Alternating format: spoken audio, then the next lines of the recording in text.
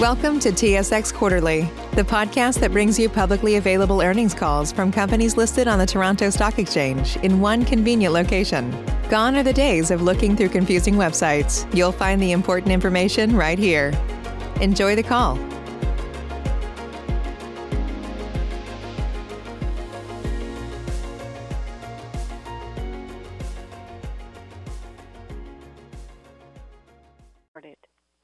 Good morning and welcome to the Manulife Financial Fourth Quarter and Full Year 2021 Financial Results Conference Call. Your host for today will be Mr. Hung Ko. Please go ahead, Mr. Ko. Thank you. Welcome to Manulife's earnings conference call to discuss our fourth quarter and year-end 2021 financial and operating results. Our earnings release, financial statements, and related MD&A, statistical information package, and webcast slides for today's call are available on the Investor Relations section of our website at manulife.com. Turning to slide 4, we'll begin today's presentation with an overview of our fourth quarter and year-end highlights, and an update on our strategic priorities by Roy Gori, our President and Chief Executive Officer. Following Roy's remarks, Phil Witherington, our Chief Financial Officer, will discuss the company's financial and operating results. After the prepared remarks, we will move on to the live question and answers portion of the call. We ask each participant to adhere to a limit of 2 questions, including follow-up questions. If you have additional questions, please re-queue, and we will do our best to respond to all questions. Before we start, please refer to slide 2 for a caution on forward-looking statements and slide 43 for a note on the non-GAAP and other financial measures used in this presentation. Note that certain material factors or assumptions are applied in making forward-looking statements, and actual results may differ materially from what is stated. With that, I'd like to turn the call over to Roy Gori, our President and Chief Executive Officer. Roy. Thanks, Hung. Thank you, everyone, for joining us today. Yesterday, we announced our fourth quarter and full year 2021 financial results, and I'm incredibly proud of our performance. You'll see on slide 6, we delivered record core earnings of $6.5 billion in 2021, a 26% increase from the prior year, with double-digit growth in our Global WAM business. And we also reported record net income of $7.1 billion, an increase of $1.2 billion over the prior year. We continue to focus on growing our customer base and serving our customers' evolving needs better, which is evident in our new business value increase of 31% to $2.2 billion, with double-digit growth across all segments. This was a particularly strong result given the COVID-19 restrictions in markets in which we operate in Asia, such as Vietnam and the Philippines. In addition, NBV margin for Asia increased by 6.1 percentage points from the prior year, reflecting both the benefits of scale and favorable product mix. In our Global WAM business, we achieved strong net inflows of $27.9 billion, triple the prior year level, primarily reflecting continued strong growth in our retail business across all geographies. 2021 was a record year for our retail wealth business, with net inflows of $29.2 billion. In addition, we delivered very strong remittances of $4.4 billion, a $2.8 billion increase from the prior year. Turning to slide 7, 2021 was not without its challenges. Despite the headwinds, we generated strong growth on a full-year basis. Notably, when compared to pre-pandemic, our top-line growth and Global WAM net flows exceeded our 2019 results, demonstrating the long-term strength of our franchise. The diversity of our business was a crucial factor in delivering strong financial performance in 2021, as seen in our record core earnings and net income, as well as strong growth in new business value.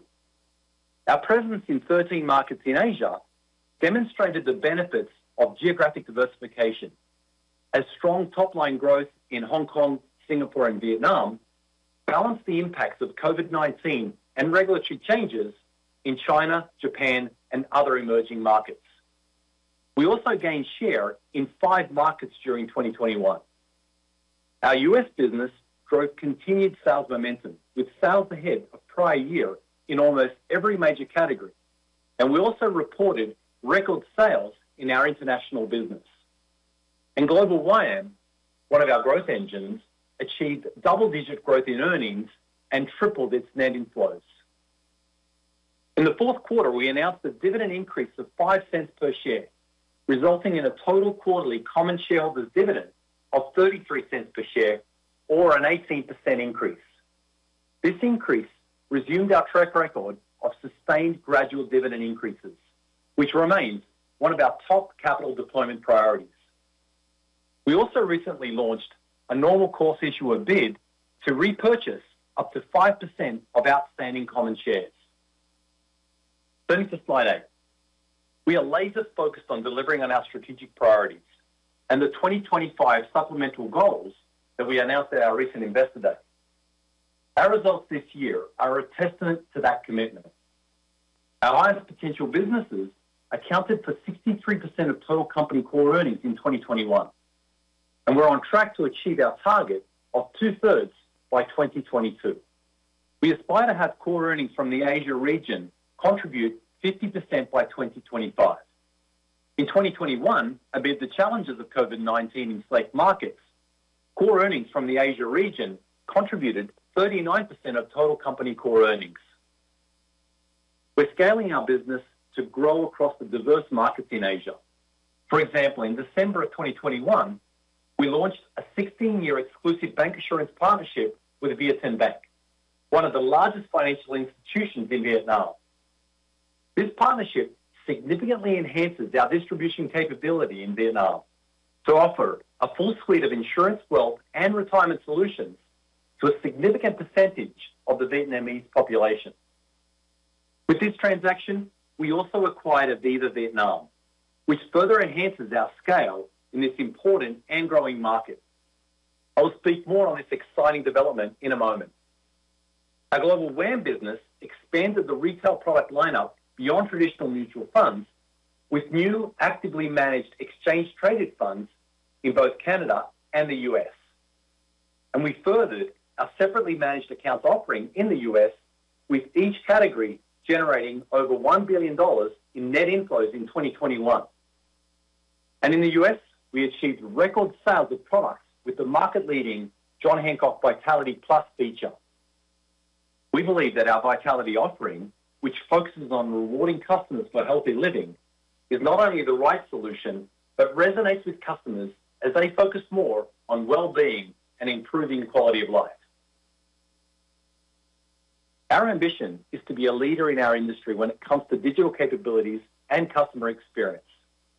And we're executing on our strategy to attract, engage, and retain customers by delivering an outstanding experience for every interaction. During the year, we continue to make progress on our digital journey across all our operating segments. This played a significant role in our ability to listen to our customers, adapt, and leverage our digital capabilities to better serve our customers across the globe. Our continued investments in digital enhancements have contributed to our significant Net Promoter Score improvements. In 2021, we achieved a score of plus 21, which is a 20-point improvement from the 2017 baseline and a 9-point improvement from 2020. In 2021, we achieved straight-through processing of 82%, and we're on track to achieve our supplemental goal of 88% by 2025. In Asia, EPOS, our digital onboarding app, is supporting our agents with faster, higher quality new business submissions. Throughout the year, 82% of applications were submitted digitally, representing an increase of 22% year over year, and 79% of these applications were auto-underwritten. In the US, we completed the iPipeline integration with the JH Brokerage e-app. This integration provides the majority of our regular distribution partners with access to next-generation sales tools and decreases the overall cycle time for applications submitted via this preferred channel by 49% year over year. It also enabled access to over 250 firms, including a new partnership with Allstate and its more than 11,000 agents. These initiatives contributed to a 15 percentage point increase in overall new business applications submitted digitally in 2021 to 71%. In our Global WAM US retirement business, 88% of plan participants enrolling have adopted our new Digital Express enrollment capability that delivers a simple, fast and seamless way to enroll in their plan and benefit from access to personalised guidance. This resulted in an 11% increase in participation and 6 times the managed accounts conversion rate when compared to the previous enrolment process. Turning to slide 9. We've now commenced our partnership with Viettin Bank to establish an exclusive 16-year bancassurance partnership to better meet the growing financial and insurance needs of the Vietnam market and to make the lives of millions more of Vietnamese better every day. Viettin Bank is one of Vietnam's largest financial institutions, and this partnership provides us with exclusive access to more than 14 million customers through a network of over 150 branches and 1,000 transaction offices across 63 cities and provinces. Partnering with Viettin Bank accelerates our growth trajectory in the region, further strengthening our leadership position in Vietnam's fast-growing market and solidifying our position as a leader in insurance and wealth management. We expect the opportunities generated by this exclusive partnership to result in an immediate accretion to our earnings in the first year. Turning to slide 10. I want to take a few minutes to highlight our tremendous success story in Vietnam, even before this exciting new partnership. Our APE sales and new business value have grown rapidly from 2017 to 2021 at a compound annual growth rate of 27 and 51% respectively. These are impressive results considering the impact of COVID-19 restrictions during 2020 and 2021. This tremendous growth was powered by our professional agency force and a market-leading bancassurance distribution channel that propelled our market ranking from number 4 in 2017 to the number 1 position, which we've held since 2019. Our bancassurance channel is anchored by our exclusive partnerships with Saigon Commercial Bank, Techcombank, and now Viettin Bank, which gives us access to 24 million bank customers.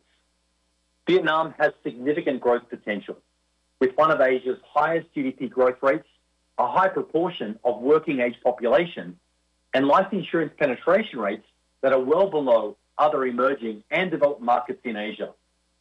Looking forward, our focus will be on further expanding and professionalizing our agency platform, deepening customer penetration with our bank partnerships, enhancing digital capabilities for key customer and distributor touchpoints, and finally, further automating processes to harness the benefits of our scale.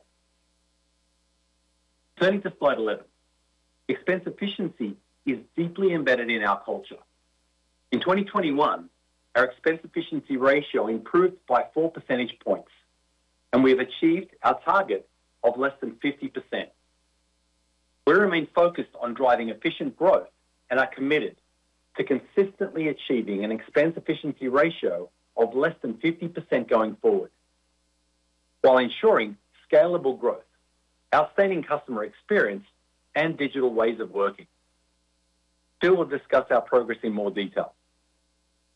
Turning to portfolio optimization. On a cumulative basis, we've freed up $6.3 billion of capital through various efforts across multiple legacy blocks. And our commitment and focus on optimizing our long-term care and variable annuity businesses is as strong as ever. And we aim to achieve our 2025 supplemental goal of reducing core earnings contributions from these businesses to less than 15% of total core earnings, and would like to see this decline further to less than 10% with inorganic actions. I'm pleased to report that in 2021, we reduced the core earnings contribution from our long-term care and variable annuity businesses to 20%, supported by the increasing contributions from our highest potential businesses. In addition, we entered into an agreement in the fourth quarter to reinsure a significant portion of our legacy U.S. variable annuity block with Venerable Holdings, Inc. I'm pleased to confirm the transaction closed on February 1st, and it's expected to result in approximately $2 billion of capital released in 2022. This transaction positions us well to achieve our 2025 supplemental goal. I will go into a bit more detail on this transaction in a minute. Our fifth priority is focused on our high-performing team. We recently completed our 2021 employee engagement survey and maintained a top quartile position, ranking in the 86th percentile amongst global financial services and insurance peers. Also in October, Manulife was named a world's best employer by Forbes for the second year in a row. Turning to slide 12, I'm pleased with the successful completion of the USDA reinsurance transaction on February 1st. This transaction represents a significant milestone for Manulife, greatly lowering our go-forward risk profile while reducing our exposure to the USDA guaranteed value and net amount at risk. And it reduces our equity market sensitivity from our variable annuity guarantees by roughly 54%. We have unlocked significant shareholder value with an estimated $2 billion of expected capital release, which includes an after-tax gain of approximately $750 million, validating the conservatism of our reserves. This represents a strong multiple of more than 10 times earnings. We plan to deploy a significant portion of the capital released to buy back common shares to neutralize the impact of the transaction on core EPS. We remain committed to optimizing our legacy portfolio, especially LTC and VA, and will continue to seek opportunities to reduce risk and unlock value. Turning to slide 13, I'm incredibly proud of the way our colleagues around the world have continued to make decisions easier and lives better for our customers throughout 2021. We delivered record results in 2021, underpinned by double-digit growth in Asia and Global WAM.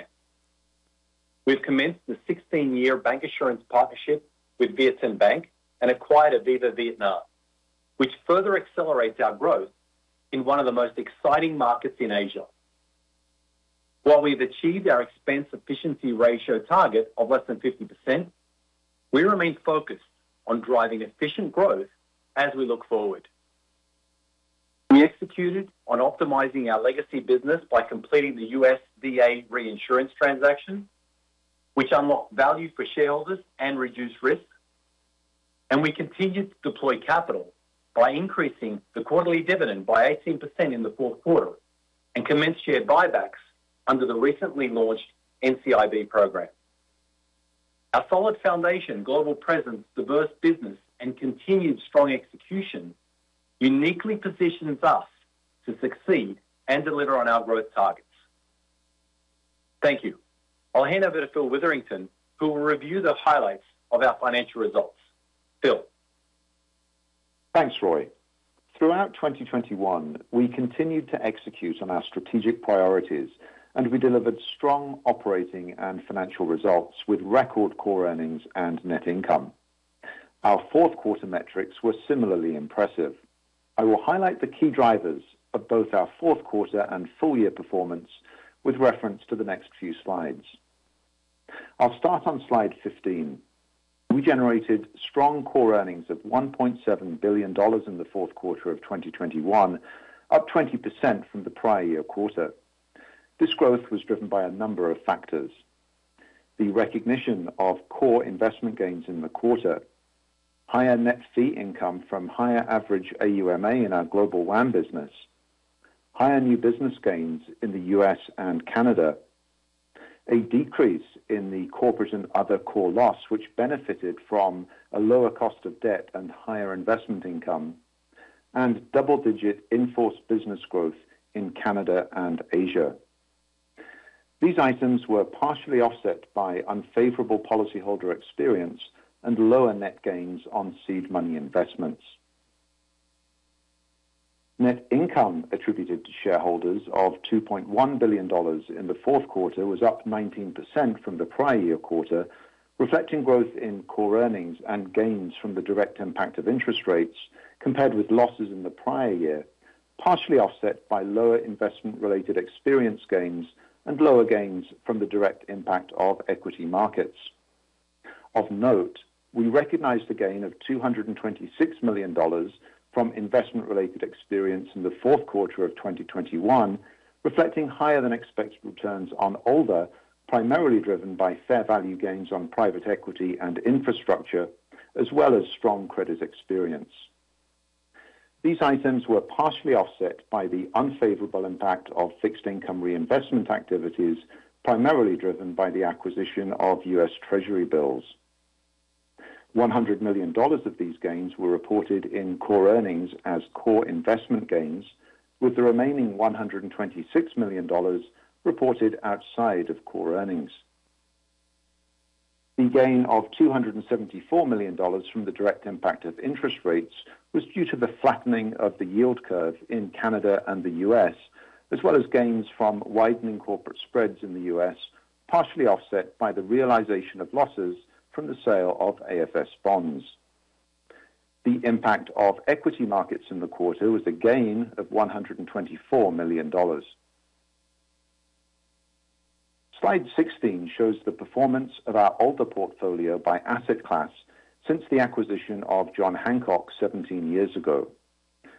The average return of the overall portfolio during this period was 9.4%, outperforming our current best estimate long-term return assumption of 9.2%. We're pleased with the strong performance of the portfolio in 2021 that not only recovered from prior year losses, but also contributed to the $1.25 billion of total investment-related experience gains over the past 2 years, which exceeded our core investment gains of up to $400 million per year, or $800 million over 2 years. Slide 17 shows our source of earnings analysis for the fourth quarter of 2021 compared to the prior year quarter. Expected profit on in-force increased 8%, driven by in-force business growth in Canada and Asia. New business gains increased 21% from the prior year period, driven by higher sales volumes and improved margins in the U.S. segment from our domestic and international high net worth businesses, higher sales volumes and favorable product mix in individual insurance in Canada, and higher sales volumes and the favorable impact of product repricing in Hong Kong. This was partially offset by lower critical illness sales and margins in China, lower sales amid continuing COVID-19 restrictions and unfavorable product mix in Vietnam, lower COLI sales in Japan, as well as lower sales volumes in several emerging markets that were impacted by COVID-19 containment measures. The experience loss in the quarter was primarily driven by unfavorable policyholder experience due to elevated mortality levels, particularly in U.S. life, continued low lapse rates on North American protection products, and a modest charge in Asia driven by unfavorable claims, partly due to COVID-19 and persistency losses. Canadian group insurance was neutral, and long-term care policyholder experience was a modest gain. Slide 18 shows a history of our policyholder experience excluding the charges related to Hurricane Ida and the European floods in 2021. The pandemic and related macroeconomic environment impacted our policyholder experience differently across product lines. The diversity of our businesses and our use of reinsurance provided an offset between these experiences, and on a cumulative basis over 2020 and 2021, reduced the impacts to a net charge of less than $30 million post-tax. Slides 19 and 20 show our earnings by segment and return on equity. I will comment on the fourth quarter results compared with the prior year quarter. We delivered core earnings growth of 30% in our global WAM business, reflecting growth in net fee income, driven by higher average AUMA that benefited from the favorable impact of markets and net inflows, as well as favorable business mix and higher tax benefits. Core earnings in Asia was consistent with the prior year, as in-force business growth was offset by modestly unfavorable policyholder experience, which included COVID-19 related claims losses, lower new business gains, and lower investment income on allocated capital. Core earnings in Canada decreased by 9% as less favorable policyholder experience in group insurance, lower investment income on allocated capital, and the non-recurrence of a release of tax provision in the fourth quarter of 2020 were partially offset by higher expected earnings across all businesses and higher individual insurance sales. Core earnings in the U.S. increased by 1%, reflecting new business gains from higher sales and improved margins, partially offset by lower investment income on allocated capital, lower but still favorable long-term care policyholder experience, and lower tax benefits. The core loss in corporate and other improved by $217 million, primarily driven by the recognition of core investment gains in the quarter, compared with nil core investment gains in the prior year quarter, lower interest on allocated capital to operating segments, lower interest on external debt, and higher investment income and gains on sales of AFS equities. These gains were partially offset by the unfavorable impact of markets on seed money investments compared with gains in the prior year. We delivered core ROE of 12.7% in the fourth quarter and 13% for 2021. Turning to slide 21, which shows our new business value generation. In this uncertain environment, we have adapted to better serve our customers across the globe, resulting in the double-digit growth in our NBV in 2021. In the fourth quarter of 2021, we delivered new business value of $555 million, up 17% from the prior year quarter. In Asia, NBV increased 11% from the prior year quarter, reflecting higher sales volumes, favorable interest rates, and disciplined expense management in Hong Kong, as well as favorable product mix in Asia Other, partially offset by lower sales in Japan and China. In Canada, NBV increased 26% from the prior year quarter, primarily due to higher margins in annuities and higher volumes in individual insurance. In the U.S., NBV increased 51% from the prior year quarter, primarily driven by higher sales volumes and favorable product mix, notably from our international business, which is reported as part of the U.S. segment. And on a full-year basis, NBV grew at a double-digit rate compared with both the prior year and the pre-pandemic level in 2019. Our Asia business generated the majority of total NBV of the company and delivered a growth of 27% in 2021 compared with the prior year, reflecting the diversity and distribution strength of our franchise, which also allowed us to gain share in various markets across the region. Slide 22 shows our APE sales. In the fourth quarter of 2021, we delivered APE sales of $1.4 billion, a 5% increase from the prior year quarter. Asia APE sales declined by 6%. In Hong Kong, APE sales increased 11%, despite the effect of COVID-19 containment measures that continued to constrain cross-border travel between Hong Kong and mainland China. The increase in APE sales reflects strong growth in our bank channel and demand from mainland Chinese visitors through our Macau branch. Asia Other APE sales were in line with the prior year quarter, as expansion in the bancassurance channel was offset by lower agency sales, which were adversely impacted by COVID-19 containment measures in markets such as Vietnam and the Philippines. The growth in Hong Kong and overall stability of Asia Other markets was more than offset by a 44% decline in Japan COLI sales, reflecting a continuation of the trend seen in previous quarters. In Canada, APE sales increased by 20%, primarily driven by increased customer demand for our lower-risk segregated fund products and higher individual insurance sales. In the U.S. segment, APE sales increased by 41% due to strong customer demand for our international high net worth solutions and our differentiated domestic product offerings, which include the John Hancock Vitality feature. For 2021, overall APE sales grew at a double-digit rate compared with the prior year and also exceeded the pre-pandemic level in 2019. Turning to slide 23, our Global WAM business continued to benefit from our geographic and line of business diversification, as evidenced by strong net inflows of $8.1 billion and gross flows of $36 billion in the fourth quarter. In retail, net inflows were $7.5 billion compared with net inflows of $3.6 billion in the prior year quarter. The increase reflects strong intermediary sales and higher institutional model allocations in the U.S., as well as higher gross flows in Japan and China. Institutional asset management net inflows were $1.6 billion compared with net inflows of $1 billion in the prior year quarter.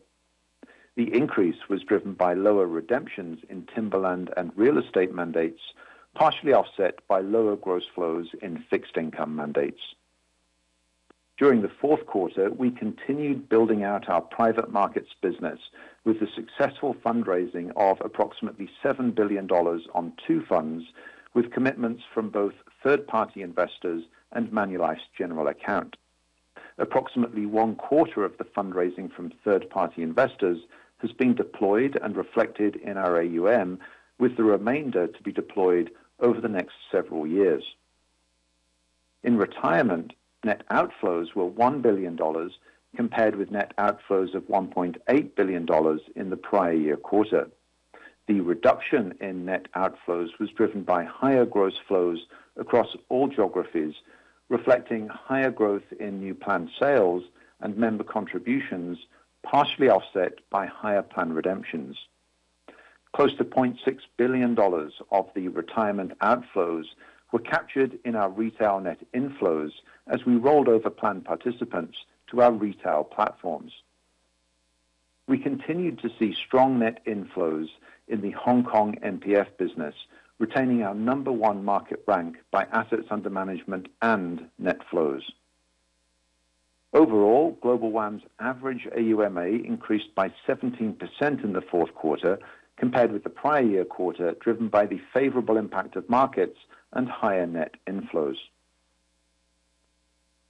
Turning to slide 24, net fee income yield remains resilient, reflecting our diversified business mix, and our core EBITDA margin increased 70 basis points, driven by a combination of higher net fee income, operational benefits from increased scale, and continued disciplined expense management.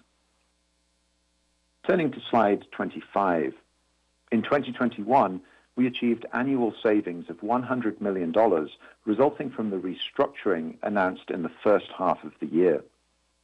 Our culture of expense efficiency has resulted in a modest growth of 5% in core general expenses in 2021, which was far outpaced by the 25% increase in pre-tax core earnings.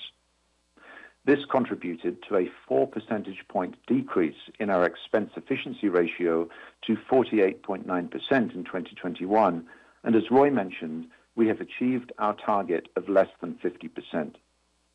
We remain focused on driving efficient growth and are committed to consistently achieving an expense efficiency ratio of less than 50%, with scalable operations to support growth and digital tools to provide an outstanding customer experience. Turning to slide 26, we continue to maintain a strong balance sheet and capital position. We have $27 billion of capital above the supervisory target, and our LICAT ratio of 142% is strong. The 4 percentage point increase compared with the third quarter was driven by a net capital issuance and favorable market movements, primarily from lower risk-free rates. Our financial leverage ratio increased 0.3 percentage points, driven by the net capital issuance, largely offset by growth in retained earnings and an increase in the value of AFS debt securities. I would note that we have recently announced our intention to redeem $725 million of preferred shares. The impact of these redemptions will be reflected in the LICAT and leverage ratios for the first quarter of 2022. Adjusted for these redemptions, the pro forma LICAT and leverage ratios would be 141% and 25% respectively. Turning to slide 27 and our financial performance for the fourth quarter and full year 2021. As mentioned, in 2021, we delivered double-digit net income, core earnings, NBV, and APE sales growth and achieved strong net inflows in our Global WAM business. Our strong balance sheet, as evidenced by our LICAT and leverage ratios, provides us with financial flexibility to deliver on our strategic and capital deployment priorities. Remittances increased by $2.8 billion to a total $4.4 billion in 2021, with positive contributions across all geographies. We continued to execute on our capital deployment priorities, including a strong track record of delivering progressive dividend increases. We're pleased to have made an 18% increase in our quarterly common share dividend in the fourth quarter, which combined the annual increase for 2021 with an accelerated annual increase for 2022. In addition, we will be deploying capital to buy back shares under the recently launched NCIB program of up to 5% of outstanding common shares to generate shareholder value and to neutralize the impact on core EPS from the US VA reinsurance transaction. Slide 28 outlines our medium-term financial targets and recent performance. We're pleased with our strong results in 2021, which met or exceeded most of our medium-term targets. Core EPS growth of 18% exceeded our target, while core ROE was in line with target, and the dividend payout ratio remains within our target range.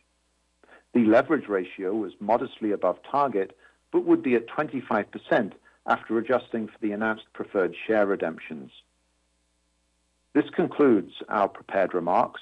Operator, we will now open the call to questions. Thank you.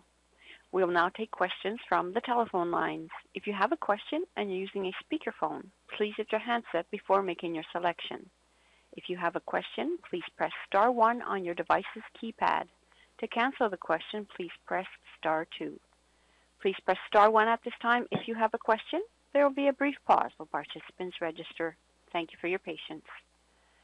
And the first question is from Scott Chan from Canaccord Genuity. Please go ahead. Oh, thank you very much. Good morning. So just on the rate environment, a lot has changed over the last 2-3 months in terms of the futures market pricing, both in U.S. and Canada. I think 5 rate hikes for both in 2022 is consensus. And like outside of the negative impact of the LICAT ratio, can you kind of talk about and remind us kind of the puts and takes or positives on the changing rate environment that we could see this year? Introducing Wondersuite from Bluehost.com, the tool that makes WordPress wonderful for everyone. Website creation is hard, but now with Bluehost, you can answer a few simple questions about your business and goals, and the Wondersuite tools will automatically lay out your WordPress website or store in minutes. Seriously. From there, you can customize your design, pick your brand colors, and add blocks. No custom theme or coding required. You'll get content suggestions that you can keep or revise, and with Yoast SEO built in, we automatically help you get found in search engines. From step-by-step guidance to suggested plugins to an AI-powered help bot, our built-in tools make WordPress wonderful for everyone. Whether you're a beginner or a pro, you can join over 2 million Bluehost users. Go to bluehost.com/wondersuite. That's bluehost.com/wondersuite. Yeah, thanks for that question, Scott. Roy Gorey here. I'll start and I'll ask Phil to chime in with some thoughts from his perspective. Obviously, higher inflation and often translates into higher interest rates, and that is generally a positive for our organisation. I remind everyone that a 50 basis point increase in fixed income market yields translates into a positive PV improvement of $1.85 billion in embedded value. Clearly there are some puts and takes, and the negatives of higher inflation is that you have higher costs and expenses. But for our organisation, we've been very focused on driving the benefits of scale and digitising our business, which has translated into us improving our efficiency quite significantly over the last few years and achieving our less than 50% efficiency target in 2021, which we believe, again, will be a tailwind for us as we look to 22 and beyond. So, again, there are puts and takes, but I would just generally conclude that higher rates are a positive for us. They're a bit of a tailwind. There are some aspects of our business where higher rates will create some headwinds, but we have flexibility as it relates to driving scale through expenses or price changes to offset those. And generally, we think that it's a positive for us. But Phil, you may want to supplement. Sure. Thanks, Roy, and thanks for the question, Scott. The only point that I would supplement there really is that whether rates go up or go down, much of our portfolio is now either participating or passed through.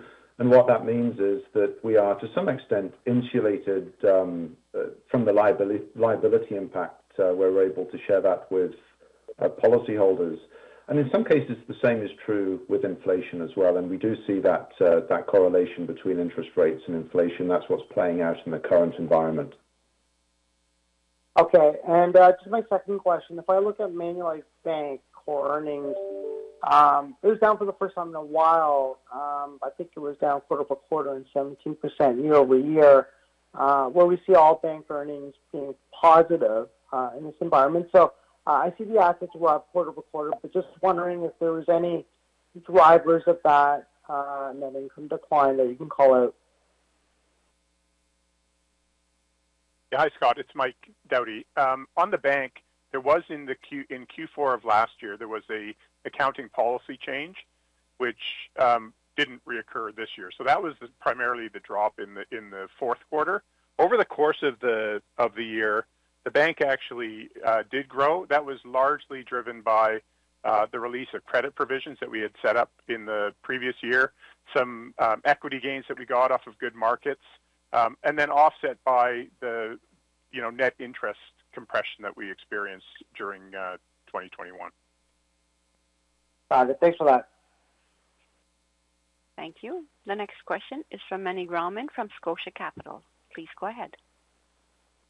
Hi, good morning. A little bit of a bigger picture question. There's been a lot of ink spilled over the last little while on Hong Kong, population declines there, brain drains, expats leaving, locals fleeing. I'm just wondering, obviously, you know this market very, very well. It's an important market for you. What's your perspective there and the impact or the potential impact on your business there? Thanks for the question, Manny. This is Anil Wadhwani here. So if you look at our Hong Kong business, it has been exceedingly resilient and strong despite some of the challenges. And you can go back to 2019. And if you look at our last 17 quarters, we have been able to deliver positive core earnings growth in Hong Kong year on year for the last 17 quarters. And even if you were to kind of simply look at our quarter four earnings in Hong Kong, or for that matter, full year earnings in Hong Kong, we were able to deliver 17% growth on the back of a 32% new business value growth in that market.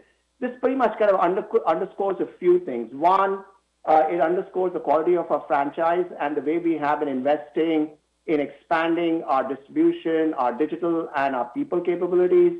It also kind of underscores our execution capabilities, and as a consequence of that, and Phil mentioned that in his opening remarks, we have been able to gain market share for consecutive years in this important market. Our drivers beat our agency now stands at over 11,600. Our partnership with DBS and brokers have never been stronger. And we feel very confident that Hong Kong is well positioned to be able to navigate some of the headwinds, as we have demonstrated now for a few years. Additionally, Hong Kong will benefit from the opening of borders, and with the greater velocity of mainland Chinese visitor customers, as well as initiatives like GBA, that's going to result into further acceleration of the movement of resources and capital. And Hong Kong and Macau, where we have a very strong distribution, we are likely to benefit from that. Thanks for that. And maybe just as a related question, just if you could update us on the COVID environment in the Asia region, how you're seeing that play out in terms of your business. We're seeing, obviously, lockdowns in Hong Kong intensify. I'm just wondering if you go across your key markets, are there any areas where we should expect an improvement in Q1 in particular? Sure. Thanks for the question once again, Manny. So, as I said, our results have been quite resilient, and we have been working with the backdrop of COVID now for a couple of years. And in light of that, our results, both in quarter four as well as for the full year 2021, have been quite resilient. Now, obviously, the onset of Omicron kind of creates a bit of uncertainty, and that makes it a little bit hard for us to kind of predict, given the fact that it's unknown as to how the spread as well as the containment measures are going to pan out in the different geographies. But, what our strength has been is the diversified nature of our markets. That's really been a source of strength for us and a key contributor to the way we've been able to navigate some of the headwinds over the last couple of years. So that might kind of pose a challenge or two for us in the short term, but given the secular trends, given the underpenetration in Asia, the demand for protection and retirement products is quite undeniable. And again, given our market-leading positions in many of the significant geographies, we are very well positioned to be able to address that opportunity. Hey, Manny, it's Paul Lorentz here. I just wanted to add a couple comments from the Global Wealth and Asset Management side, because while Anil had commented from an insurance perspective, our platforms that we have in Asia have really been able to kind of weather through the COVID impact. We haven't seen a material impact on our wealth and asset management business, and the flows have been quite strong, even with just because of the digital platforms we have there and the reach. And to your first question, from a retirement perspective, we haven't seen a material impact at all from the immigration concerns that you mentioned, nor do we expect it to have an impact on our retirement business. In fact, 2021 was our best year ever. Our flows in AUM increased year to date versus prior year. They were both faster than the market. Our net flow market share was 48%, and our AUM market share was 27%, which was up from 24.6 the year before. So we actually think we're really well positioned, particularly as immigration picks up and comes back to Hong Kong, that we've got just such a great franchise there that will benefit over time. Got it. Thank you, Paul. Thank you. The next question is from Humphrey Lee from Dowling & Partners. Please go ahead. Good morning, and thank you for taking my questions. To stay with a question with Paul, looking at the global WAM, retail flows were really strong. This is actually surprising given many of your asset manager peers have sizable outflows due to rebalancing. I was just hoping if you can provide a little bit more color in terms of the geographies and the products that you're getting the inflows, and how should we think about kind of the outlook for 2022? Yeah, thanks, Humphrey, and it's Paul here. We're really pleased with the flows and the continuing momentum we've been driven for the business. And you mentioned retail. I'll start with that. We had $7.5 billion in flows in retail. A lot of that growth was driven by pretty much all regions contributed to the strength. I'll start with the U.S., though. The U.S. definitely was the biggest contributor. It was our sixth consecutive quarter of positive net flows. What we're seeing there is continued strength into our fixed income franchise, particularly core fixed income. We also saw a rotation to value last year, and we have a very strong lineup as it relates to some of our value-focused equity funds, and so we're benefiting from that. Canada continues to drive, strong net flows for the franchise. We've got a very strong performing platform there. I think we've been recognized 3 years in a row with the top performing fund platform. And in Asia, we saw very strong growth, as I just mentioned, particularly in the retail platform relative to our size last year. Our net flows in Asia relative to our AUM, I think, were close to 40%. So we saw very strong flows in Asia across the board. Just in terms of what's selling in some of those outside of the U.S., we've got pretty balanced franchise in Canada. So you would have seen in the asset mix, we have started to see more equity flows and balance flows. And you would see that through the change in our asset mix from about a year ago. So we feel really good about just the strength of the retail franchise, our overall performance, and our distribution reach, and then the fact that the contributions coming from all three regions. The only other comment worth noting, and Phil mentioned this because we shared this at Investor Day, is we also had saw some success on our private markets business on our institutional channel in fourth quarter with the closing of two funds, our Manulife Infrastructure Fund 2 and our private equity Manulife Co-Investment Partners Fund 2. And again, not all of those flows are reflected. About a quarter of that is reflected in the AUM. So we do expect as that money gets invested in the coming years, that will also show up. So we're really feeling really good just about the diversification of our business by channel, by platform, the broad base of what we have to offer to investors, and the overall quality of the investment performance that the teams deliver. The 40% of AUM inflows in Asia was really, really impressive. I guess is it a result of adding distributional channel, or what's the driver for getting that level of inflows? Yeah, so it's a combination of just continued expansion in terms of the types of products and distribution reach that we have, but we are seeing really strong progress through our digital platforms. We launched a digital platform called iFunds in Asia and a number of markets, and that's leveraging our insurance segment distribution, our life agents, but it's a complete end-to-end digital platform for consumers to access our lineup there, and it integrates the advisor into that process, and we're seeing some really solid growth in a number of markets in an area we continue to invest in. Got it. Thank you. Thank you. The next question is from Doug Young from Desjardins Capital Markets. Please go ahead.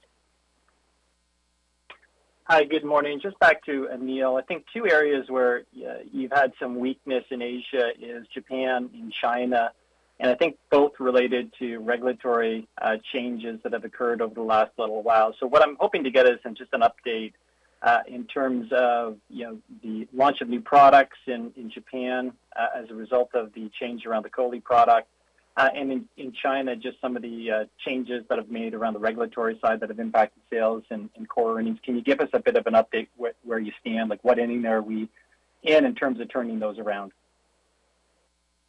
A great question, and I'll be happy to answer that, and thanks for that. Let me start with Japan first. As we have indicated in the past, our primary focus in Japan has been on in-force and on expense efficiency, and you've kind of seen that translated to a 9% core earnings growth in quarter four in Japan, and for the full year, a growth of 7%. We have directed our resources to some of our high-growth markets, for example, in Asia Other. And Asia Other today contributes to 36% of our core earnings as opposed to 16% of our core earnings back in 2015. On an ongoing basis, our emphasis in Japan will be value maximization through our focus on in-force and expense efficiency, and we will parallelly also we are making efforts to change our product mix away from COLI to drive better product mix on other wealth and retail. And again, we are starting to see significant progress on that in Japan. With respect to China, so China, we delivered 12% growth on sales and 14% on new business value.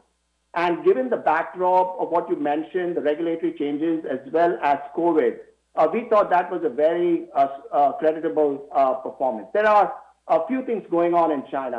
And again, on the regulatory front, there are a couple of things that we are obviously navigating. So firstly, on account of the regulatory changes that impacted the critical illness product that were announced in quarter one of last year, the industry has seen a contraction of demand on critical illness, and that has led to a different product mix, which obviously has a knock-on impact then on new business gain as well as on a new business value. And while we believe that these changes are good for the sustainable growth, they do require a bit of an adjustment in the shorter term. What we are also witnessing in China is a very strong growth on retirement needs that will go and sit on top of some of the protection needs that we believe will rebound in the medium term.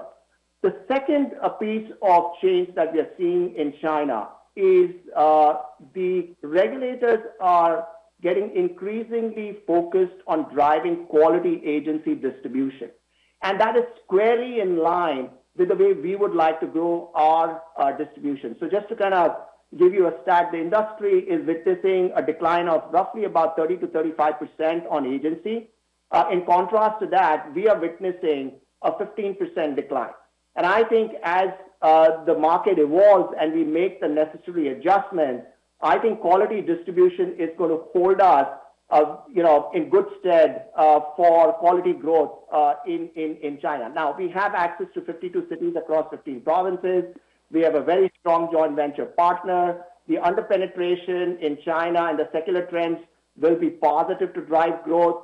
So yes, in the medium term, we believe that China will still remain an accelerator of growth for us as we transition to the new landscape in that market. So it sounds like China has kind of hit the inflection point. Maybe my question around Japan, is Japan turning into a closed block? Is that the way to think of it? I don't know if that's for you, Anil, or for Roy. So I'm going to start off, and then I'll ask Roy to add his comments. So we believe that our focus is going to be, as I said, on driving a different product mix. So if you were to kind of go a year back, COLI was 50% of the sales mix. COLI is now less than 10% of our sales mix. Now, what this does is it also helps us improve our new business value margin, which you can see in our Q4 results in Japan. Now, on top of that, as I said, our efforts of in-force management as well as expense efficiency is resulting into the core earnings growth that we are witnessing. But we feel that in Japan, we also have an opportunity to drive a product mix with a higher margin away from COLI as opposed to what we have been doing in the past. Roy? Yeah, I'd just add, Doug, that Japan is clearly still a very important market for us and a market that provides a lot of opportunity. It's the third largest insurance market in the world. We've operated in the market for a long period of time, which has allowed us to establish a really strong and credible brand. And over the years, we've improved our margins quite considerably. As Anil highlighted, there are some regulatory pivots that we're navigating. We see them as short-term from a headwind perspective. And in the medium to longer term, we still feel very positive about the opportunities that Japan represents. And as Anil highlighted, we're going to continue to focus on driving maximum value, which is focused on profitability, but we still see lots of upside in new business. And we're making some pivots, given the COLI changes, that we think are going to help us actually navigate the situation quite well. And I just one point on China. I think Anil hit the nail on the head. We do feel good about the changes, the regulatory changes that are being implemented there. We think that they will enable a more sustainable growth in the future. We've been very focused on quality of our products and quality of our distributors. So this is a good thing. Some short-term headwinds there, but in the medium to longer term, we feel, again, very positive. And you've seen that despite the challenges of COVID and regulation change in 2021, Asia, through its diversity, has still been able to demonstrate outperformance. And we've quite frankly grown share in most of our markets, which I think is a hallmark to highlight the strength of our business. Good. Thank you. Thank you. The next question is from Tom MacKinnon from BMO Capital Markets. Please go ahead. Yeah, just a question with respect to the remittances, up considerably in 2021 versus 2020 and, versus the trends we saw even prior to 2020. Kind of maybe comments as to what drove that, geographies, any details there, and how we might see that continuing, especially given that interest rates continue to rise. Thanks. Great. Thank you, Tom. This is Phil. And you're right. It's certainly a strong year for remittances, $4.4 billion. And what that reflects is really strong underlying business performance combined with a favorable macroeconomic environment. You asked about the sources of remittances. They do come from all of our geographies and material contributions from all of our geographies. And I think what's particularly topical is if we reflect back on a year ago, go back to 2020, that's a period when we had injected capital into Asia. What we've seen in 2021 is that trend reverse, where Asia continues its historic trend of being a net remitter to the group. And just to put a number on that, given your question, the remittances that came from Asia in 2021 were $900 million. And that's very much within the range of what I've seen happen in recent years from Asia. And of course, it is a wide range because of the sensitivity of a number of Asia local bases to interest rates. But I think that's more of a normalized environment for Asia. The remainder of the remittances are really coming from a balance of our U.S. and Canadian geographies. When I think about that $4.4 billion and the future, although it's a great result, it's not out of line with the range that we've seen in previous years. I think it was 2018, I recall, we delivered $4 billion of remittances. But I do remain somewhat optimistic about remittances in the medium term, and a couple of reasons for that. One is that we know higher interest rates are a tailwind for our remittances from Asia. But then also, as we spoke about at Investor Day, when we look at our embedded value, and in particular the PVIF within our embedded value and the translation of that PVIF to net assets to cash, there is a really favorable trend that we're looking at there. We're looking at about half of our PVIF being realized as cash over the next 10 years. So that provides confidence in our remittance power in the medium term and therefore the progressive dividend policy. Okay, thanks. Thank you. The next question is from Gabriel Dechaine from National Bank Financial. Please go ahead. Good morning. First question on the buyback. I'm sure there's a technical reason probably tied to the VA transaction there, but a little bit delayed in terms of getting approval for the buyback. And having said that, I haven't seen any January data, but you're committed to doing the full 3%, maybe not the full 5% of your capacity of buybacks this year? Thanks, Gabriel. This is Phil. So we were really pleased to announce on the 1st of February the completion of the VA transaction. And on the same day, we announced the approval of the launch of the NCIB following the approvals for that. So I think that's all very much routine. And we were really happy to have approval for a 5% program or up to 5% program. As is normal with buybacks and NCIBs, we will report our progress as we go through this in a routine manner, but also on a quarterly process. We'll transparently share with this group in this forum what our progress is. But I just highlight that when we announced the VA transaction, 15th of November, one of our very important priorities was to neutralize the EPS impact from that transaction. And I think that's a very important baseline for the NCIB so that we, to neutralize the EPS impact of that transaction, it would be approximately 3% of the NCIB. The dollar cost of that, of course, will depend upon what the price of the shares are at the time that we repurchase them. Right. Then on the expenses, congrats on the progress of towards that efficiency ratio target, 49%. But you're still, and I look at the notes to financials here, you're running at an expense overrun for a number of years now. Could you quantify, how much that represents as a drag on your earnings, the expense experience loss, I suppose? And then what do you need to do to eliminate it? And is it the longer-term efficiency ratio target? When does that go away, and how? Thanks, Gabriel. This is Phil again. And you're right to call out the favorable outcome on expense efficiency ratio. We have hit that 50% threshold, the target that we set ourselves early in 2018. But it doesn't mean that we're done with respect to expense efficiency. You do highlight maintenance expenses and the overrun there.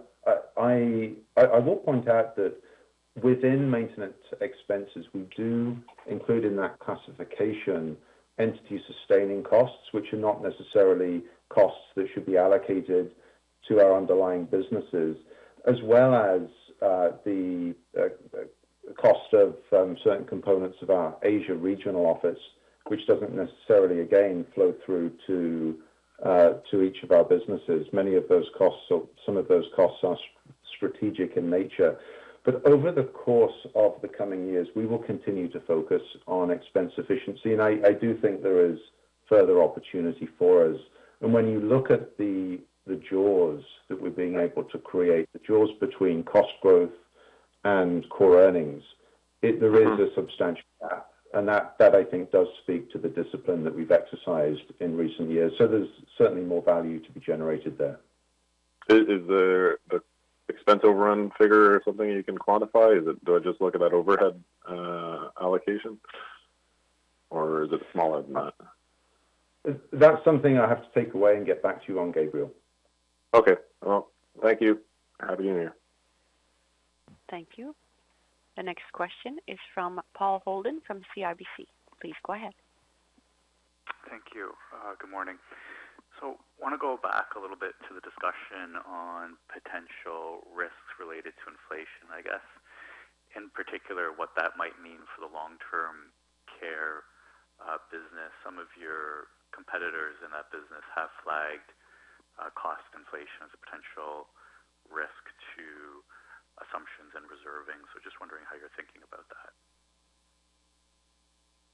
Thanks, Paul. Steve Finch here. And, I'd start by saying that overall, I've got confidence that our LTC reserves remain appropriate in aggregate with sufficient levels of conservatism. We've seen through the pandemic, we've actually booked gains. Your question is more on what trends might we see in the future.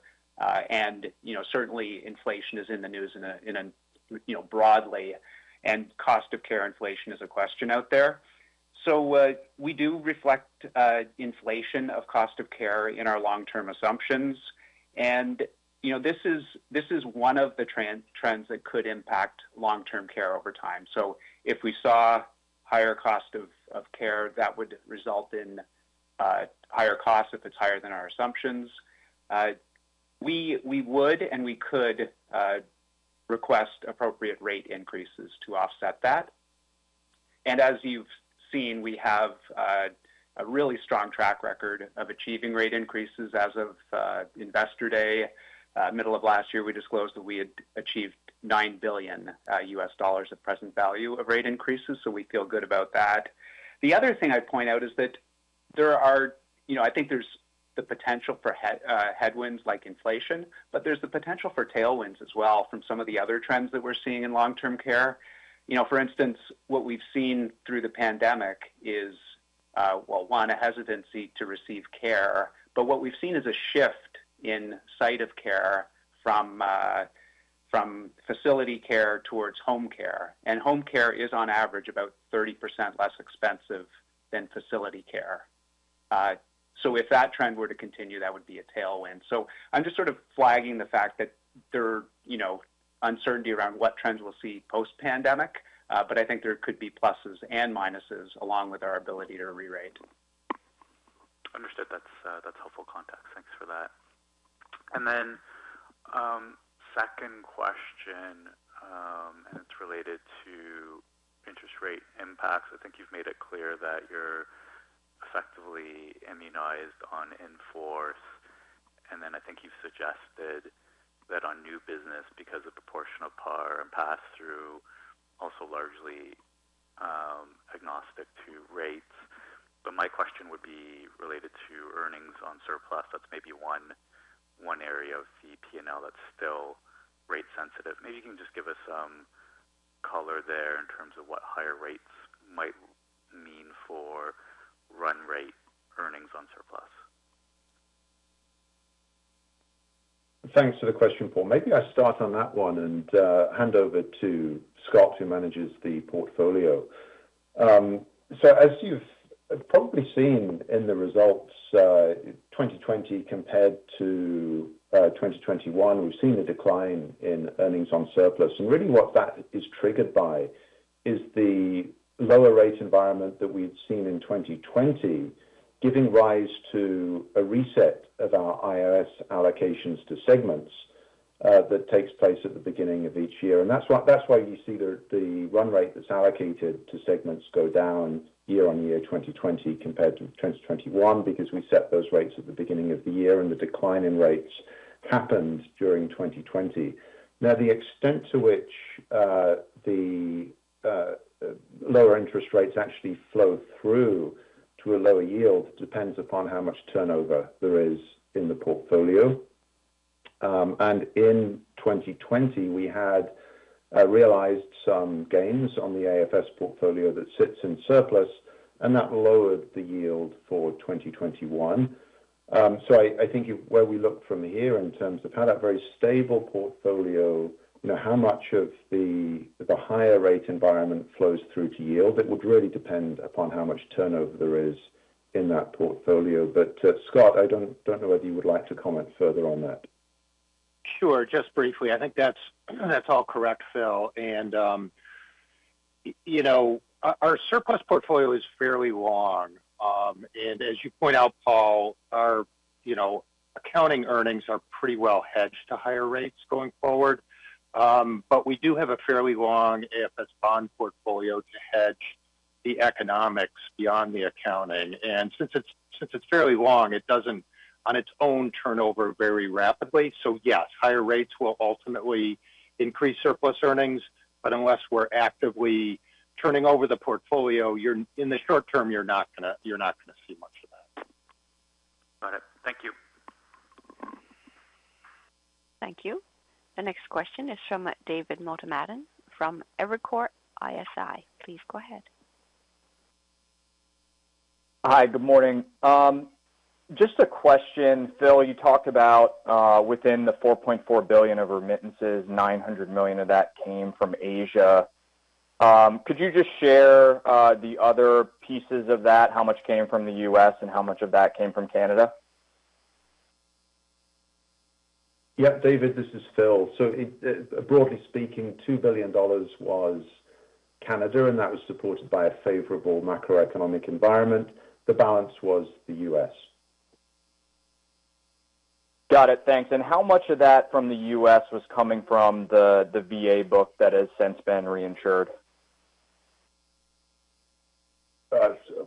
Roughly speaking, it was equivalent to the level of profitability. So, in the order of $130, $140 million US dollars as a ballpark. Okay, great. That's helpful. And then maybe a bigger picture question for Roy. Obviously good to see the VA transaction, and good to see the offsetting the dilution from that, or neutralizing the impact of the lost earnings from that with the NCIB. I guess I'm wondering just overall how you're thinking of M&A and specifically the JV in China, and if that's something you're considering taking up your share in. A few of your peers, HSBC and Allianz, they got approval to go up to 100% of their China JVs in the last few months, and Chubb also said they're going to buy up to close to 90% of their China JV. So I'm wondering, is that something you guys are thinking about as well? Yeah, thanks for the question, David. I think firstly you're right in highlighting our USVA transaction. It's something that we're very proud of executing and completing that deal. We think it's a great transaction, frees up $2 billion worth of capital, and the after-tax gain of $750 million or 10x earnings, I think really goes to the heart of demonstrating the conservatism of our assumptions. So we really feel very proud of that transaction. And for us, the NCIB was about ensuring that we could deploy the capital that we freed up there to make sure that we're driving value for shareholders. We're in a very strong capital position. Phil highlighted that earlier in the presentation, and that puts us in a position where we have significant flexibility. At the same time, we don't need M&A to deliver against our medium-term goals as it relates to earnings, which is, I think, an enviable position to be in. Having said that, we will opportunistically look to deploy capital where it can make sense beyond buybacks and obviously increasing our dividends. We did that through the acquisition of the Aviva book in Vietnam. We did it through the bank assurance agreement with VietinBank in Vietnam. The extension of our banker partnership with Danamon as well is another good example of that. And clearly for us, Asia and WAM are areas where inorganically we would continue to look to deploy capital if the opportunity is right and if we can demonstrate the value accretion. It's easy to announce a transaction. It's another thing to make sure you're creating value from it. Now, specifically to China, we've been in China for a long period of time, both through our JV with Sinochem on the insurance side and with TIDA on the wealth and asset management front. As Anil highlighted earlier, we feel very optimistic about the opportunity that China represents, and we would look to continue to grow our businesses organically there. And if the opportunity is present to grow inorganically, we would definitely look at that. At the same time, I would not underestimate the power and value of having a strong partner like we do with Sinochem in China. It's an incredibly valuable asset for us as we navigate, obviously, the local changes and regulatory nuances. So that's a valuable asset. And again, the partnership we have with Sinochem is a tremendous one. And it's contributed to the success we've had in China over the years. But if there was an opportunity to increase our stake, we definitely look at that. And yeah, I'll probably leave it at that. But thank you for the question, David. Thank you. Thank you. The next question is from Meryl Mendonca from TD Securities. Please go ahead. Good morning. I want to go back to the interest rate discussion. You'll recall that in Q1 21, annualized book value per share was down sequentially over 6%, and the LICAT came under pressure when the yield curve steepened and rates moved higher. Now, a big portion of that related to your AFS portfolio.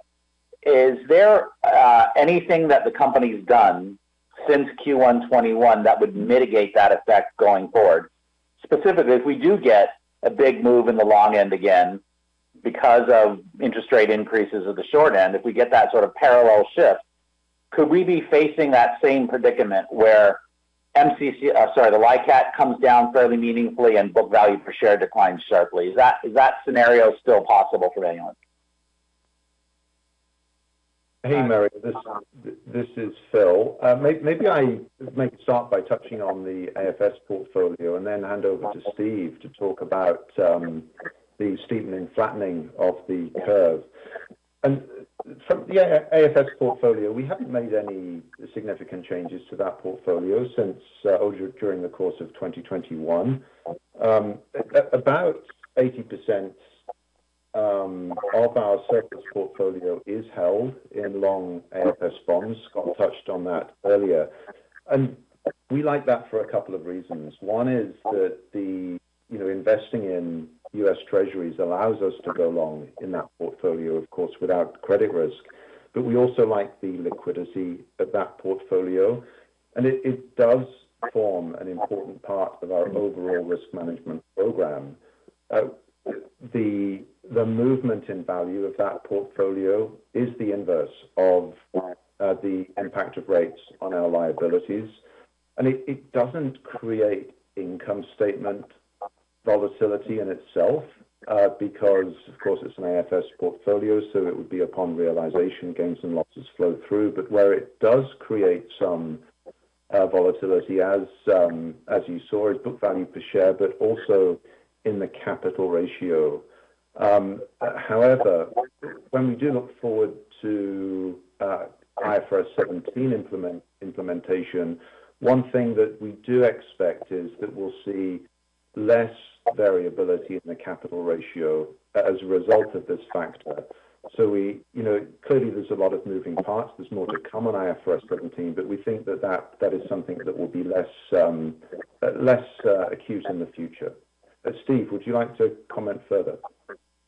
Yeah, thanks, Phil. I think that last point was a key one. The other is that the sensitivity that we had in the LICAT ratio to a rise in interest rates back in terms of what we saw in Q1, that was a 7% change in the LICAT ratio sensitivity back in Q1 2021.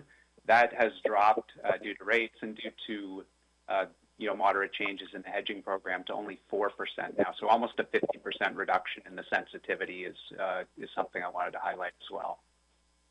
If I could just follow up on that one thing about the available for sale portfolio. Phil, you said that they offer like a good offset, or maybe let's call it a hedge against changes in the value of the liabilities or the reserves. The reason I found that explanation, it was odd to me, is that these available for sale securities support surplus. They're in surplus. So why are they relevant then to the liabilities? I would have thought that the liabilities have their own assets matched against them. So what was that reference to the AFS portfolio offsetting changes in the value of the liability?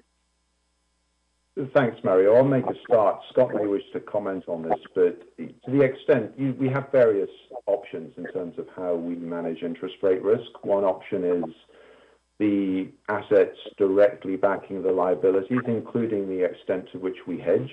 The other option is how we utilize the surplus portfolio. And we have chosen to utilize the surplus portfolio to manage overall interest rate risk within the entity. Another option would, of course, be to do more hedging within the liability segment. But this is currently where we are. And Scott, I don't know whether you'd like to comment further. Sure. I just point out that, hedging interest rate risk at a life insurance company is pretty complicated. There's a lot of competing objectives. We're trying to reduce the quarterly accounting noise. And as I think the accounting is very sensitive to interest rates in current IFRS 4, but not completely. We have the URR out there, which is an indication that there is more sensitivity to interest rates. So if we put all our hedges, our economic hedges, in the liability segments, and we do use both cash instruments and derivative instruments there, that would flow through to the accounting, and we would really be overhedged from an accounting perspective. So as Phil pointed out, by putting those hedges in surplus and AFS, that does not flow through to the accounting results, but is the economic hedge that we're looking for, which is frankly really important. I mean, we saw this in the pandemic when rates went way down. Currently people are talking about rates going up, but bad things happen in the world, rates go down. We feel it's very important part of our risk management exercise to be as economically hedged as we can be. Okay, my second question is about IFRS 17. I think there have been a number of occasions on calls like this where I think Phil and Roy, you folks have said, hey, this IFRS 17, it's accounting. You don't say just accounting, but you do highlight that it affects the timing and the emergence of profitability, but it really doesn't affect the value or the economics of the company. Now, I always sort of nod in agreement when I hear that, except now that I've read what you've included in your MD&A about IFRS 17 specifically. The company makes reference to things like possibly changing reinsurance. What else do you say? Reinsurance, hedging strategies, investment portfolio. Now, if you start making changes of that nature, then it really does have a meaningful economic effect on the company. So help me reconcile those two messages. One, it's accounting, versus two, it's going to change the way you operate your business. Thanks, Mario, for raising the IFRS 17 topic. This is Phil again. I will specifically address your question in a moment, but given that we've raised IFRS 17, I would like to acknowledge the interest that you and the broader analyst community and shareholder group have, and the demand for more information. We do continue to work through the implementation. We're making good progress, and we look forward to sharing more directional information with you later this year. Now, specifically on your point so you picked up on our risk management disclosures in the MD&A. The IFRS 17 is a significant accounting change, and while that doesn't directly impact the economics of our business or the way in which we manage the business, I think it does highlight areas where there may be opportunities to optimize under a particular framework, and there's potentially greater flexibility to make changes in certain areas, but that doesn't mean we plan to do so. It just highlights that this different accounting regime may provide a different perspective in certain elements of how we manage the business, but I don't see those as material changes to our business. When I think about earnings in an IFRS 17 environment, one thing that we do highlight in those risk management disclosures is the potential for variability, but I do want to be balanced and say that as well as the potential for variability, there's also potential for greater stability in an IFRS 17 environment. And that comes from the fact that, for example, new business gains won't be a feature of earnings, they'll be outside of earnings. And also changes in non-economic assumptions will be recorded, the bulk of which would be recorded in the CSM to the extent there is CSM available. And interest rate movements would be recorded principally in within OCI or CSM, reflecting the fact that we are considering adopting the OCI option. So I don't think IFRS 17 is all bad news, but we'll have to provide an update, more of an update as we go through the course of 2022. Yeah, I might just chime in as well, Mario. We definitely stand by our view that the economic fundamentals of our business don't change after an accounting transition like this. It is a huge accounting change, though, for our industry, and it's one that's been in the making for many, many years. And it would be silly to assume that there wouldn't be tweaks or modifications to the way we execute as a result of it, but there would be a significant in my mind. And I do feel that there are a lot of positives that will come from IFRS 17, to be perfectly frank. The focus on new business, on CSM and the growth of CSM for a fast-growing insurance company like ours is a really big positive. The fact that new business gains aren't going to be capitalized into earnings, but rather capitalized into CSM and then amortized, we think that is a positive, like investment earnings. So we will, in due course, provide much more information around the implications of IFRS 17 to our business and the outlook. But we feel that there are many positives that come with IFRS 17 that we'll be able to share in more detail at a future point in time. Okay, thank you very much for that. Appreciate it. Thank you. The next question is from Lamar Persad from Cormark Securities. Please go ahead. Yeah, thanks. Good morning. Just thinking about ROE, if you get to your core earnings targets from the highest potential businesses to 75% and Asia to 50%, what could the ROE look like in that scenario out to 2025? I guess where I'm going with this is, if I look at all your targets, efficiency, portfolio optimization, and growth in high potential businesses all together, at 13% for 2021, it's not the first time Manulife has hit that ROE level. And I guess the bottom line messaging that you're trying to convey isn't that you're going through all this effort to just end up at 13%. So anything you could speak to breaking out of that 13% range would be helpful. Thanks. Yeah, Lamar, this is Roy. Let me start and I'll ask Phil to chime in with any supplementary thoughts. But you're absolutely right. As we've focused on portfolio optimization and freeing up capital of those businesses that are generating returns that are less than the company average, that is a tailwind to ROE for us. And as you highlight, as we continue to grow WAM and Asia, where the ROEs are significantly higher than our average, we're going to start to see an improvement, a consistent improvement in the ROE of our company.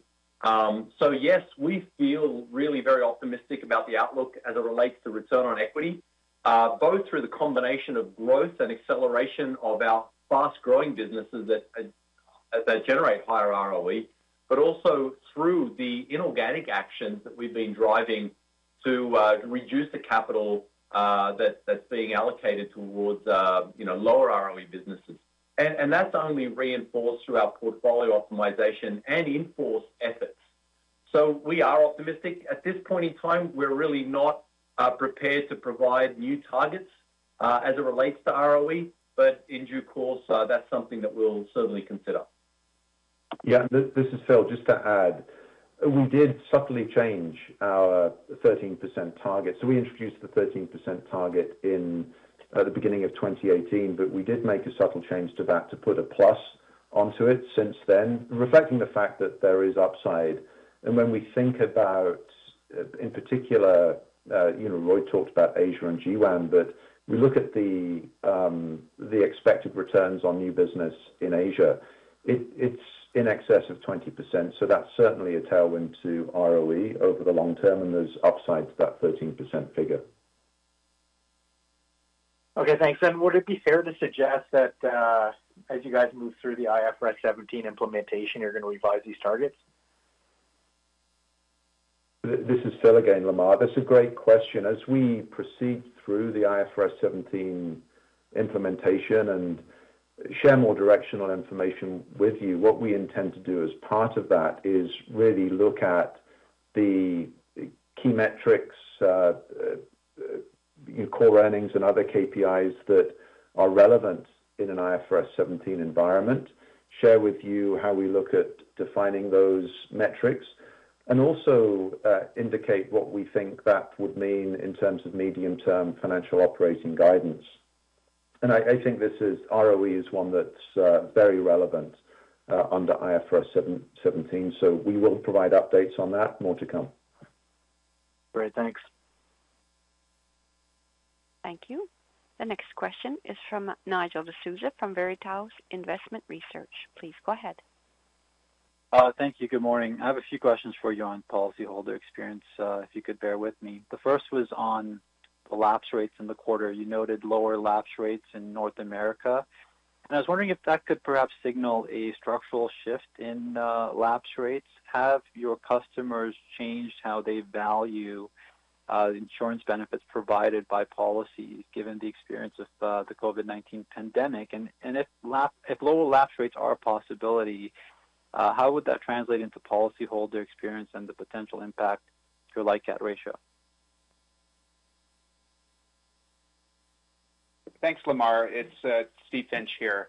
So you're right. What we saw when the pandemic started was we saw customers valuing their insurance benefits, and we saw a reduction in lapse rates on protection products in North America by about 20%.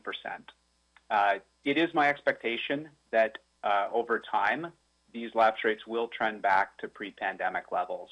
We saw, it's a different shock to the system, but we saw in the global financial crisis a similar phenomenon where customers sort of rethought what their priorities were, but lapse rates did trend back to pre-pandemic levels. So that's certainly the expectation. I think we'll need the pandemic to be more in the rearview mirror, not in the news every day. We can't say when that'll be, but that's clearly the expectation. We'll monitor the trends closely. That's helpful. And the second question experience was long-term care. I believe that was a modest gain this quarter. So the question really is on mortality and the hedge of long-term care.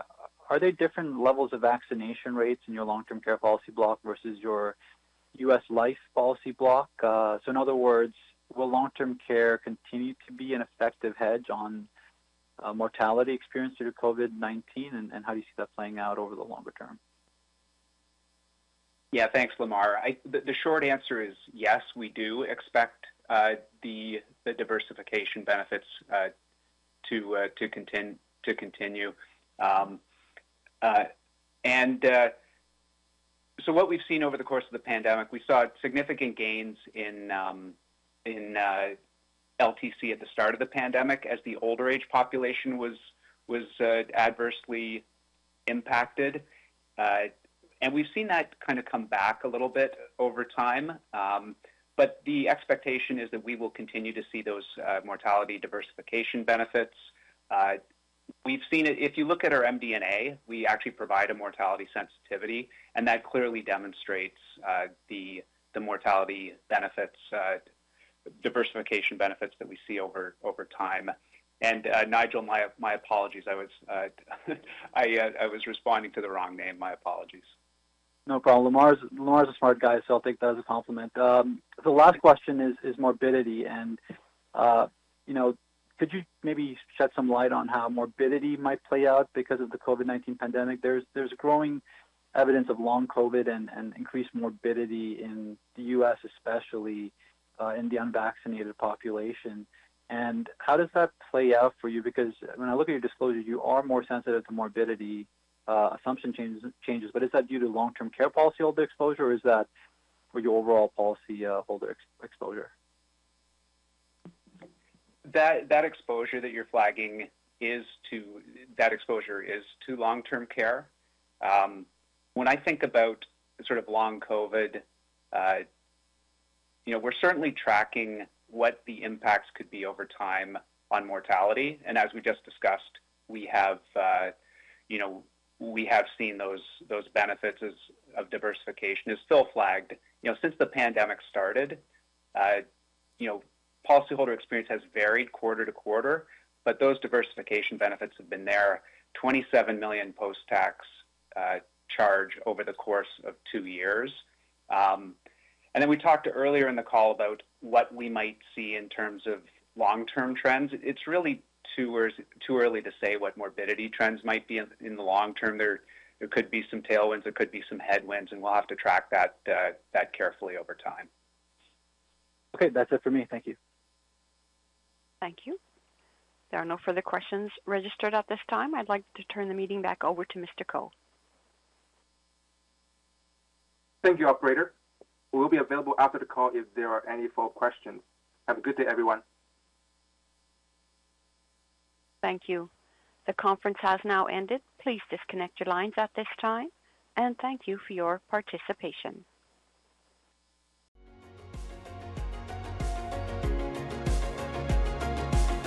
Thank you for listening to TSX Quarterly. If you enjoyed the cast, remember to leave a good rating. And remember, for any additional inquiries, please consult the company's investor relations section on their website.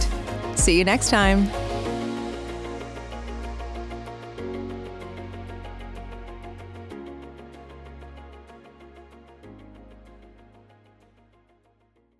Save big on brunch for mom, all in the Kroger app.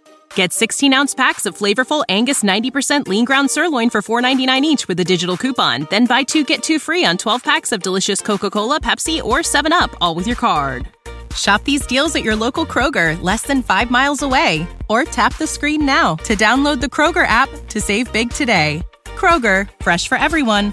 Prices and product availability subject to change. Restrictions apply. See site for details.